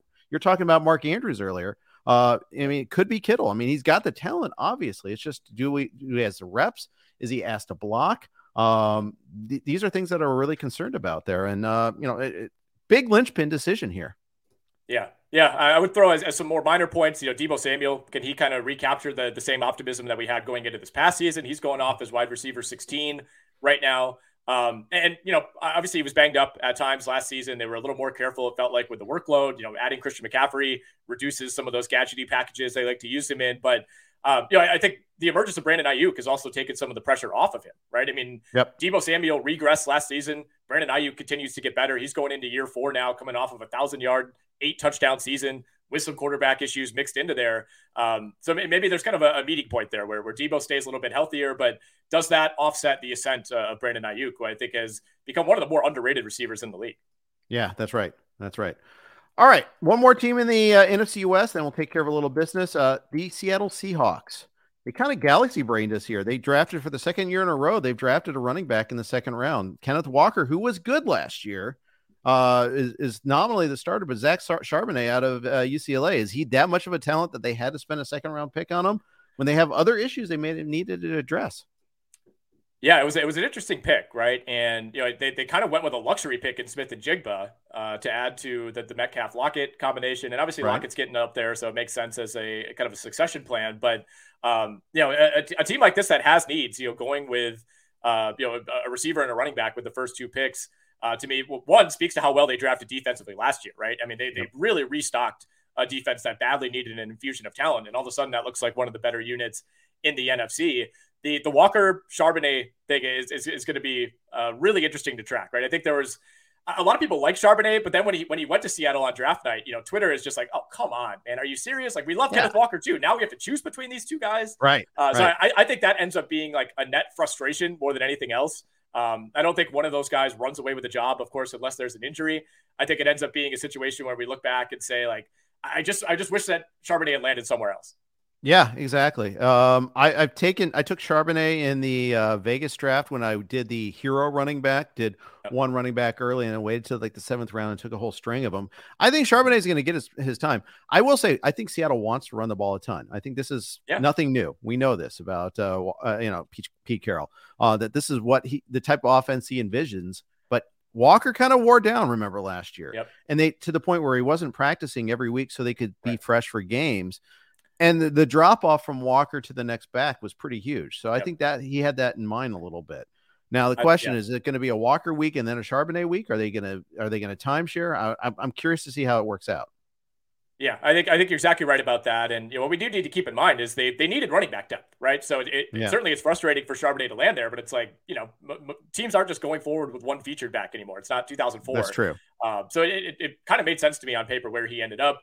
Schedule wise, pretty favorable start for Seattle. They get the Rams in week 1. They're at Detroit week 2, which I think is a really fun game. But then it's the Panthers, the Giants, the Bengals, and the Cardinals. So I think you have like 4 really winnable games in that first 6. Yeah, for sure. It could be a lot of fun. Hopefully it's a ticket to the Carnival against Detroit like it was last year. That was certainly fun. All right, we got 2 more divisions left, but before we do that, a little bit more business to take care of. First, from our friends at Reality Sports Online. By now, most of you have probably heard of Reality Sports Online, the powerful fantasy sports platform where owners get to build and manage their fantasy team like an NFL general manager. But the question is, have you tried it? It's time to go see what all the buzz in the Dynasty community is about. Free agency, multi-year contracts, a rookie draft, multi-team trades, franchise tags, contract extensions, first-round rookie options, automated contract and salary cap functionality, and much, much more. Think it sounds complicated? It's not. It's the best thing about Reality Sports Online Fantasy Front Office is that it doesn't take any more time than a standard league. It just requires more strategy. Do you think you're among the fantasy elite? Well, this is the platform to test your mettle. Still not sure? You can test out your general manager skills for free in a mock free agency auction. If you like what you see, use the promo code ROTOWIRE to receive a 10% discount on your team or league today. Fantasy just got real at realitysportsonline.com. fantrax.com. We are also sponsored by our good friends at Fantrax. For you fantasy football players out there, is there something you wish your fantasy league had, or features that are missing from your current leagues? Bonus scoring, custom schedules or playoffs, deeper team settings? Well, look no further, because we have you covered with our friends at Fantrax. Fantrax is the most customizable fantasy platform in the industry, offering the greatest fantasy experience for your dynasty, keeper, redraft, and best ball leagues. Create or join a fantasy football commissioner league, invite your friends, and dominate your draft this season. Fantrax is the top fantasy football platform in the industry. Coming from another service? Not a problem. Fantrax can easily import any of your current leagues and rosters and customize if needed. Ever have a trade go wrong or make a mistake in dropping a player? Fantrax commissioner tools allow you to undo any move with one simple click. Is there anything lacking in your current fantasy league manager? Fantrax likely has it. Fantrax is running a special promotion you don't want to miss. Sign up for free at fantrax.com/RotoWire today to enter for your chance to win tickets for any regular season NFL game for you and your entire league, plus $6,000 in spending cash. That's right, tickets for your entire league. Simply create a new league or bring over your existing leagues for more chances to win. Simply go to fantrax.com/RotoWire and sign up today. Fantrax, the home of fantasy sports. All right. Thank you for your indulgence on those. Let's move on. We got one more division left here, Nick. What do we got from the AFC South? Coincidentally, we have saved America's division for last, and right. We will dig in on the Indianapolis Colts first. How long until Anthony Richardson starts? Is it week 1? Is it week 2? Is it week 4? Is it week 8? That matters, right? Because a lot of people are drafting Anthony Richardson like he's going to start week 1. I think that is a distinct possibility, but every week matters in that scenario, right? I mean, if they try to ride Gardner Minshew, ease him into action, and Anthony Richardson starts 12 games versus 17 games, that is a huge difference for the bottom line. So to me, that's the obvious number one. When you take a quarterback that high in the draft, especially this specific quarterback who feels like a boom bust, it's hard to start anywhere else. But this is a team that has a lot of questions, right? Jonathan Taylor being drafted as if he's going to have a bounce back year. I tend to be in that camp, but I think that's also tethered to the offensive line taking a big step forward. It felt like this is a line that was coasting on reputation for the last couple of years. And then like midway through last season, everybody's like, wait, I think this offensive line is actually really bad now. And, they kind of need to get back to where they were 2-3 years ago. You look at the wide receiver core, and, Michael Pittman carried a ton of upside into last year, was one of the biggest quarterback victims, I think, in all of football last year. That could still be the case this season, and he's now being drafted as such. We'll see what they have in Alec Pierce, another guy it felt like we didn't really get a fair evaluation of last season. After that, it's just kind of a lot of bit guys: Josh Downs, Isaiah McKenzie, Ashton Doolin, not players you're really all that concerned about for fantasy purposes. And then the other player that I wanted to highlight is Jelani Woods, who I thought looked really good in spurts last year. He had that big game against Pittsburgh. Had a multi-touchdown game early. I think it was the upset against Kansas City, week 2 or week 3. I thought he showed some flashes last year, not enough where you're like, planning your draft around Jelani Woods, but somebody I have some interest in, late as a tight end too. I mean, yeah. And just this team, it's not going to be a clown show this year. I mean, I don't think we can emphasize this enough. I mean, what a disgrace of a team it was last year. Jim Irsay says we have to start Sam Ehlinger. Okay, let's start Sam Ehlinger. Okay, now we're going to bring in this guy that's only coached high school before, and Jeff Saturday. All-time Colts great, but not a head coach, and not knowing some of like the timeout rules and things like that at the end of games. Sure, they played hard for a little bit, but I mean, it was kind of a joke of an organization last year, and just having a normal year. I mean, you expect that out of Commanders. You expect that out of Daniel Snyder. You don't expect. I guess you should have. I guess Jim Irsay is cut out of that cloth, I suppose, too. But it'll be a normal year, I think. We'll see. It'll be a more normal year, right? I don't think you could top the chaos that was the Saturday hiring. And people forget they did beat the Raiders that first game, which was like one of the worst losses of all time, I thought, by Las Vegas. But then we saw Vegas play the rest of the season out too. Sorry to interrupt you. Go ahead. Right. Well, yeah, I think that should have been like the number one alarm on the Vegas Raiders season. But no, you're right. You're right overall. And I will say, if Irsay continues to exert his influence, my guess is that he'll want to see Richardson sooner than later. Exactly right. All right, let's go to Houston. Yeah. I'm saving the Jags for last. We'll go to Houston. Of course.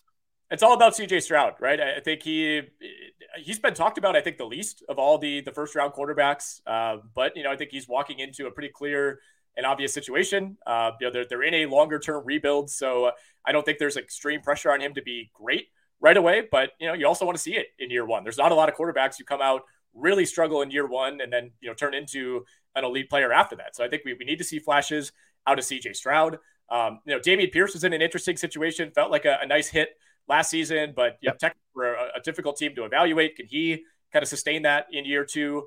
And then, I think when you look at the wide receiver core, do you have any real interest there, outside of Nico Collins, who is somebody that, a fun player to draft in like the middle, late rounds. But after that, it's Robert Woods. It's John Mechie, who's a great college player. Obviously had was it lymphoma or leukemia, something like that. So he's coming back from something serious. And, beyond that, you just got like Madden creative players and Dalton Schultz. So, I think in some ways, you look at this roster, it's not super talented. CJ Stroud's not walking into like a perfect situation, but I do think developmentally, this team should kind of progress with him, right? He's not going to be asked to do a ton right away.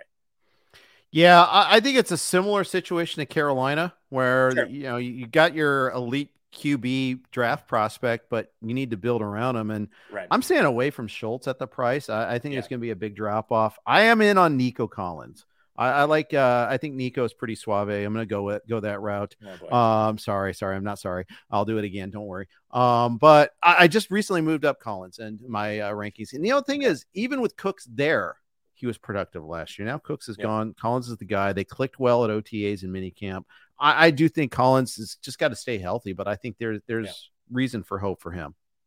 Yeah, I think he's somebody where you kind of buy the talent, right? And you say, okay, I think he's talented enough, and I think he's clearly the number one guy in the offense, and you kind of trust him to figure it out from there. Let's go to Tennessee. The DeAndre Hopkins, Tennessee Titans. For me, when do the Will Levis calls start coming, right? I don't think he's a guy like Richardson or like Stroud, who you're talking about starting week one. But if this team gets off to any sort of sluggish start, that's going to happen. We see it every time there's a situation like this. Kind of feels like Tannehill's on his way out already. Can he make it through this season as a starting quarterback? I think that is a big time question for Tennessee. And then the other thing, as I alluded to at the top of the show, are we being overly aggressive in predicting a Derrick Henry downfall that has not come yet, right? I mean, he was the number one back in standard leagues, number 4 in PPR last year on a per game basis, number 3, number 4 in total value. So that fall off has not happened yet. It's almost like he's being drafted as if he had a down year last season. I don't really feel like that was the case. If Ryan Tannehill remains the starter, it's kind of status quo. If it's Will Levis, maybe there's a bit more downside, but I guess I feel like I'm in the minority here. Like I'm willing to jump ADP for Derrick Henry. And look, if this is the year that everything falls off a cliff, either he slows down or he gets hurt, I'll have to live with that. But I just think he's become a really good value, right? Everybody's like, he's being drafted like he's 32 years old. Yeah. So injuries have happened more. I think, isn't that part of it? I mean, in 2021, he missed half the season.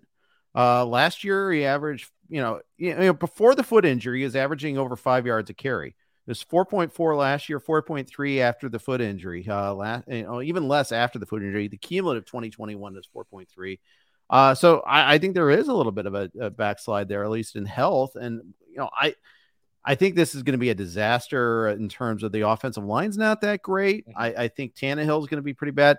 By the way, I think I wanted Hopkins to sign anywhere but Tennessee. I think this really limits Hopkins, but it also delays Tannehill getting replaced too. Right. Because I think they would have, like, without D-Hop there, I think they snap call to Levis whenever, when the milk goes bad. Now, I think they try to drag it out a little bit longer. Yeah, I think that's fair. I mean, it's a really frustrating landing spot for fantasy, that's for sure. I mean, it makes them a better team, I guess, but it also says a lot that, like, the win total didn't change. The futures odds barely moved when that news broke over the weekend. So I don't think there's a belief that all of a sudden, that really changes their trajectory. And, the last thing I'll say on Henry is, we could quibble about the yards per carry. I get that. It's kind of he's basically down a full yard per carry from where he was in that 2020 season when he topped 2,000 yards. But I just think the volume is still going to be there, right? Like, I don't know that Hopkins alone makes this team like a productive passing offense. Like, even if he's only getting you 4.2 yards per carry, I think he's going to carry it enough that he's still going to be a workhorse in fantasy. Like, I guess I kind of view him more like I do, like Adrian Peterson, right? Where it's like, he's just kind of in his own lane when it comes to like the type of physical specimen that he is. And there are other running backs, coming off of a foot injury 2 years ago that I'd be more concerned about. But it's like Derrick Henry just doesn't operate by normal human physical standards. I think everybody breaks sometime. And Earl Campbell fizzled out pretty early in his career, and I can't help but make that comp. Fair. And D-Hop, by the way, I think also has a little Andre Johnson in him too. I'm a little worried about the drop off there too. And I think it's pretty telling that contenders weren't falling all over themselves to get him, that Arizona couldn't get a trade done at all. Like not even for like a 6th or 7th round pick. Right. So I think that's all pretty telling there. All right. How about America's team, Jacksonville Jaguars? What do we got for them? I have just a long list of notes here, but I think for me, the number one question is, was it a mistake? How big of a mistake will it be to essentially ignore what I thought were glaring holes in the defensive backfield and on the offensive line? I think this team, they made marginal improvements. They did take an offensive lineman with their first pick, but he's considered, one of the more raw prospects, a guy who's really physically impressive, still has some technique that he needs to learn. Can they actually, take the step forward that they want to take, which is not winning this division? Like it's a disaster if they don't win the AFC South, and that's just because of the quality of the other 3 teams. But did they really improve their chances of beating Buffalo, beating Cincinnati, beating Kansas City? Running it back with essentially the same skill position group plus Calvin Ridley, that's fine with me. I think they did a great job with some what seemed like questionable free agency signings last year. Christian Kirk hit, Evan Ingram, who they just signed to an extension yesterday, that looks like a hit. So I have no issues with that. I don't think they needed to go out and be a DeAndre Hopkins team or anything like that. But I think infrastructure wise, there's still some major questions. Defensively, they don't really have any stars. You have a lot of good players, but can anybody from that group, if it's Oluokun, if it's Tyson Campbell, if it's Trayvon Walker, Josh Allen, can any of those guys become a true top 10 player at their position?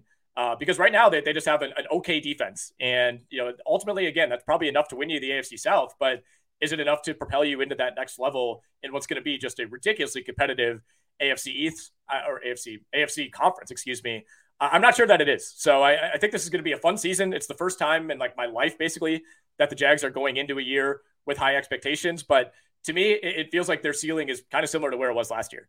Yeah, you alluded to it. The offensive line is always what I think is the hidden underbelly, not even hidden, but it's such a, foundational piece, and it can be overlooked so many times. Cameron Robinson might be suspended. They lost Juwan Taylor. I think that's a loss. I think that's a pretty bad loss. That's a loss. I don't know if they adequately replace that there. You might have a rookie starting at left tackle right away. Right. And we'll see that in the NFL. That often is tricky to handle unless he happens to be an elite one. We'll see about that. It's one of those things where if you could just turn injuries off, like I used to do on Madden 2004, then everything's fine, I think. But it's they're so shallow at a lot of key positions, right? And those injuries are going to come. It's the NFL. That happens every single year to every single team. So I don't know that they've adequately prepared for some of those contingencies. And then, of course, with Ridley, we have to mention that the guy has not played since week 7 of 2021. And, I think a lot of the early indications have been positive, but it's not just a given that after taking more than a year and a half off, he's just the same guy. I think he's a worthy gamble. And I think at the price, I'm ready to go for that there. Mm-hmm. Let's go to the NFC, but South, and go maybe if it's not the AFC South, the NFC South. I think the NFC South is worse than the AFC South as a collective whole this year. So we'll start off with the Atlanta Falcons. Any Kyle Pitts truthers out there after a disastrous season last year? And not all on Pitts, but maybe a little bit on Pitts, but also coming back from a major injury. He was limited in workouts this offseason. They added Bijan Robinson. They're quadrupling down on their run first mentality. What can we possibly expect out of Kyle Pitts? Is it worth a premium draft spot? Well, you might not have to take him with a premium draft spot, which is the nice thing, right? It's you're not feeling like you're reaching and kind of breaking the bank for Kyle Pitts like you were last season. Average pick of 71 right now in NFFC drafts. That's still tight end 5. I mean, he's basically dead even with Dallas Goedert for the tight end 5, tight end 6 battle. But going, markedly, well over, basically 2 rounds, a round and a half, I should say, behind George Kittle, well behind Hawkinson, obviously Andrews and Kelsey. So the nice thing is if you're a believer, you don't necessarily have to stake your entire team on Kyle Pitts. But that also speaks to, I think, just how quickly tight end depth or reliable tight ends dry up outside of that top 4. To me, we mentioned Atlanta, in context with Washington. It's all about how much you trust Ritter, right? I mean, if you think Desmond Ritter could be a decent quarterback, then by all means buy in on Kyle Pitts. By all means buy in on Drake London. But if we saw a very limited sample, we have not seen Ritter and Pitts together yet, which is a huge question mark for me. So it all comes down to the quarterback, right? Maybe that's oversimplifying it, but it really does when it comes to Atlanta. And I mean, they have a super fun group of skill position players, right? I mean, Robinson, London, Pitts is like a dream scenario when you're talking about guys who are, first, second, third year skill position players. But it doesn't matter if your quarterback is the 28th best at his position.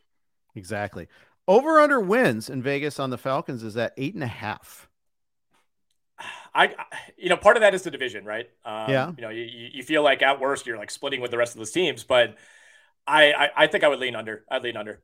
We had a robust debate on the Falcons at the LA version of the RotoWire Steak League dinner on Friday night. Chris List took the Falcons in our little team draft, and then we have a straight up bet: Falcons versus Saints. Another straight up bet: Falcons versus. Oh God! Now I ruined the whole conversation here by forgetting about it there. But Commanders, Falcons versus Commanders, straight up bets. Chris List on the side of the Falcons on both. I was surprised that it was 8.5. To be honest with you, I thought it should have been like 7.5. But I don't think their defense is that good. No, I don't think so either.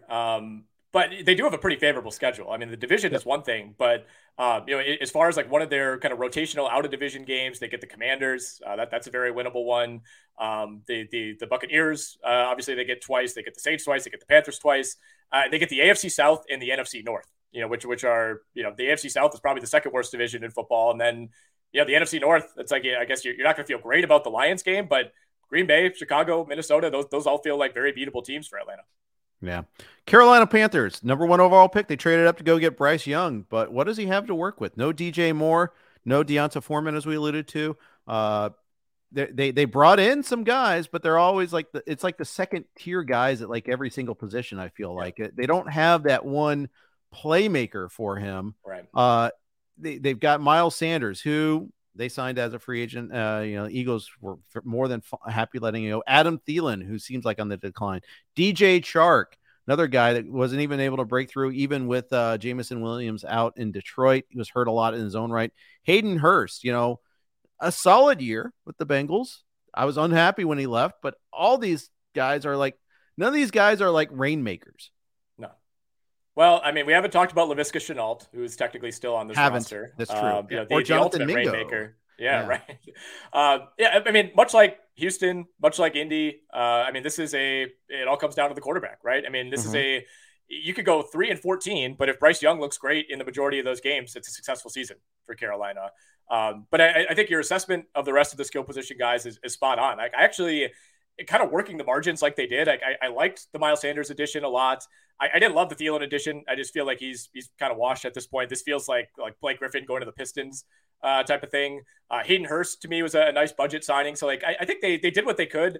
I think they know that there's no reason to go all in when you have a rookie quarterback. I think you got to get that sorted out first before you try to map out the rest of your franchise. But the one thing that Bryce Young has that Anthony Richardson doesn't, and certainly CJ Stroud doesn't, is he has a really good defense on the other side, right? So I don't think they're not going to be asking Bryce Young necessarily to go score 30 points every game. I think he might not have the greatest pieces around him in year one, but I think he at least has the defense to fall back on. I agree. And they actually buffeted that defense as well via free agency. They went out and signed Von Bell, for instance. Stealing him from my Bengals, but I was really disappointed on that one there. Brian Burns is a huge part of that defense. We'll see what he brings to the table in year 2, or not year 2, but in this year after, getting hurt a little bit. Last JC Horn too. JC Horn's played 16 total games through 2 years. Yeah, that's another one to watch very closely there. But be interesting. I mean, hey, if they're bad for one more year, it wouldn't be the worst possible thing. They get their version of Jamar Chase in the draft next year. Would be nice to pair them up. That is a formula that could work. So we'll see what happens there. New Orleans Saints. Nick, this is a team I struggle to understand. In a lot of different ways. Like, I don't understand what they're doing necessarily. I don't understand what we can expect from a lot of the key players. Let's start off with the decision to go get Derek Carr and spend big bucks on him. Is he that? I don't think he's bad. I think he's probably an upgrade over what they had at quarterback last season. LASIK Jameis is still on this roster. I think he was supposed to be the guy last year, got hurt immediately, and it was just kind of low upside after that. So I view it as an upgrade. And, we could say we don't know what this team is doing, and yet they're fairly heavy favorites to win this division. And they're plus 120 right now. You got Atlanta 215, Carolina 4-1, Tampa Bay, who we haven't talked about yet, at 8-1. So they're in the driver's seat, despite kind of having this confusion direction. I mean, they're the team that just refuses to fully rebuild, right? You would think, someone like Sean Payton and Drew Brees going out the door, it's like, all right, this is our chance to reset.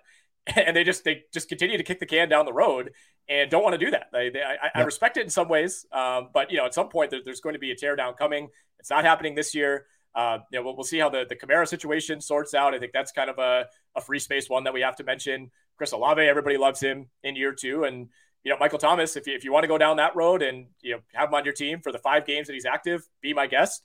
That was on my list. Yep. Right. Beyond that, it's Rashid Shaheed, it's Traquan Smith. That's about it in that receiving core. So if nothing else, I think that actually pushes me even more toward wanting to draft Chris Olave on more of my teams. Yeah, but Olave dealt with an Achilles thing over the OTAs and minicamp there. Yep. Michael Thomas, how many? Yeah, what do you expect out of him? Kamara, how many games does he get suspended? Are you in on Jamal Williams being the goal line vulture again? Does Taysom Hill just continue to annoy the crap out of us? Lots of things. I just don't. Saints, I don't understand. They're tough. Yeah. They are. Yeah. All right. Last and probably least, the Tampa Bay Buccaneers. Sometimes we say last but not least. This time it might be least. Okay, let's start with this quarterback situation. Kyle Trask or Baker Mayfield? I mean, Baker Mayfield was the last quarterback drafted in my Scott Fishbowl league, and it's super flex league, so every starting quarterback gets drafted. Yeah. I'm guessing he is the starter. Can he support Evans and Godwin for the prices that they're going at? Well, you're getting him at a significant discount. I think Evans especially is the guy who I've usually found myself grabbing just because maybe there's kind of a paying for past production corollary going on there. But he's wide receiver 33 right now, Jeff. Yeah. I mean, that is wild. Oh, yeah. I mean, he's going like 20 picks later than someone like Christian Watson, who I think has a similarly scary quarterback situation. And yes, it feels like there's a lot more upside with Jordan Love, and that's probably right. But I mean, at some point the talent's going to win out. I don't think Mike Evans is to that point where I feel like he's washed up. I mean, last year was kind of a worst case scenario for Mike Evans. And, had it not been for that huge game at the end of the season against Carolina, 10 for 207 and 3 touchdowns, it would have looked a lot worse. So I think we have to keep that in mind. I mean, it felt like he totally bottomed out and still had a 1,100 yard season. But my question is, going from Tom Brady to whether it's Mayfield or Trask, what are we looking at in terms of volume? Because as disastrous as this offense was, stuck in the mud, I mean, they were like one of the worst teams to watch just as a football fan last year. It was maddening. Their third downs, they were horrible. They still led the NFL in pass attempts by a mile. I mean, they were one of only 2 teams to attempt 700 passes last season. Tom Brady was second in the NFL in passing yards behind Patrick Mahomes. So as frustrating as it was, as low scoring as this team was, in PPR leagues, Godwin and to a lesser degree Evans were still really, really productive. Going from Brady to Baker Mayfield, how much does this offense change in terms of just pure volume in the passing game? Well, I mean, there were 700 attempts, but they were all 6 yards. I mean, it was one of those things that was super frustrating if you had Evans because he's a downfield guy. Exactly. And that's the thing that made it worse. And then, of course, he had that hideous drop against Carolina. That whole game goes differently, but for that. There's a lot of coulda, shoulda, wouldas out there when it comes to the Bucs, and I think those 2 specifically you can still draft. I think, especially for the price for Evans, I'm in on that price. I'm in on the price of Rachaad White too, by the way. Yeah. With Fournette gone, Fournette also unsigned. It's the first time we mentioned Fournette all pod here, and we talked about Elliott and Cook and where they haven't landed. Fournette has something left in the tank, and it's amazing to me that there's no buzz on him. But Rachaad White should get a lot of catches. I think he should get a lot of just total touches. And I understand that they might be trailing and it's a bad offensive line, but as long as he's involved in the passing game, I don't really care. Yeah, no, I think you're spot on about that. I mean, we should mention that Evans and Godwin finished 17th and 19th respectively in PPR last year. So I mean, even if like 80% of the volume is there, I think there's some bounce back upside for Mike Evans. Like he's going like 16 wide receiver spots below that. I mean, he still had more catches last year than he'd had in any year since like 2018. So even though a lot of them were like 4 yards when you need 8 on third down, that still gives you a point in PPR leagues. So you got to keep that in mind. And on Fournette, you're right. I mean, there's all this talk about Dalvin Cook and Zeke and where those guys are going to land. Fournette's going to land somewhere, man. I mean, he's going to make an impact. I think New England to me is the team I would watch with Fournette. He just kind of seems like a Patriot at this point. I feel like he's entering his like LeGarrette Blount era. Yeah, very well might be. And yeah, that is what, Dalvin's been mentioned there as well. So does that make you want to draft Stevenson a little less at the going rate? I mean, a little bit. I actually just read like a half hour ago that the Pats are now the betting favorites to land Dalvin Cook. Not that means a whole lot, but they need depth, right? I mean, beyond Stevenson, it's Ty Montgomery and Pierre Strong. So like they're an obvious team to add somebody. And yeah, I mean, if whether it's Fournette or certainly if it's Dalvin Cook, that would make me feel worse about who I can't get this out of my head. I know on the radio show last year, Jeff, we had somebody call in and pronounce it Ramador Stevenson. Oh. So that's just how I always read it now. Ramador Stevenson. Why not? But I love him so much as a player that like I almost don't want them to add a key depth piece like Fournette. Right. But that's kind of a hanky little zone there. Right after, you got Jacobs, Stevenson, Najee Harris, Jahmyr Gibbs, Breece Hall, all in that grouping there. Yep. All reasons that you could be a little squeamish, a little squishy on the asking price. But you know what? We'll delve into all that. We got future podcasts here. We did go the full hour and a half as 94 minutes, not 64. Look, man, Sorry, we knew what was going to happen. Yeah, we did too. But hey guys, thanks to everybody for listening. Thanks to all of our sponsors who are chiming in. We appreciate you guys. We'll name them by name, which is just our sponsors. But thanks to Circa, thanks to Reality Sports Online and Fantrax, and of course the Blue Wire Network. Thanks to you guys for listening. Nick and I will be back at you every Monday through the Super Bowl. So thanks for tuning in. Take care. Everyone is talking about magnesium. It's all you hear about. But why? What do we know about magnesium? Well, magnesium is the #1 mineral that 75% of Americans are deficient in. If you are a woman over 35, magnesium will help you rediscover balance, energy, and vitality. Magnesium supports more than 300 enzymatic reactions in your body, including those involved in hormonal balance. From functional medicine doctors to mental well-being and female hormone experts, we all know that magnesium is the one mineral to improve all aspects of well-being and health. But which one? Magnesium Breakthrough from Bioptimizers, the trusted choice recommended by leading experts with 7 best-absorbed forms of magnesium to ensure your body receives the support it needs for overall well-being. Go to bioptimizers.com/balance today and use code BALANCE10 for 10% off. Support your journey to wellness at bioptimizers.com/balance. Magnesium Breakthrough from Bioptimizers, your foundation to optimal health and vitality.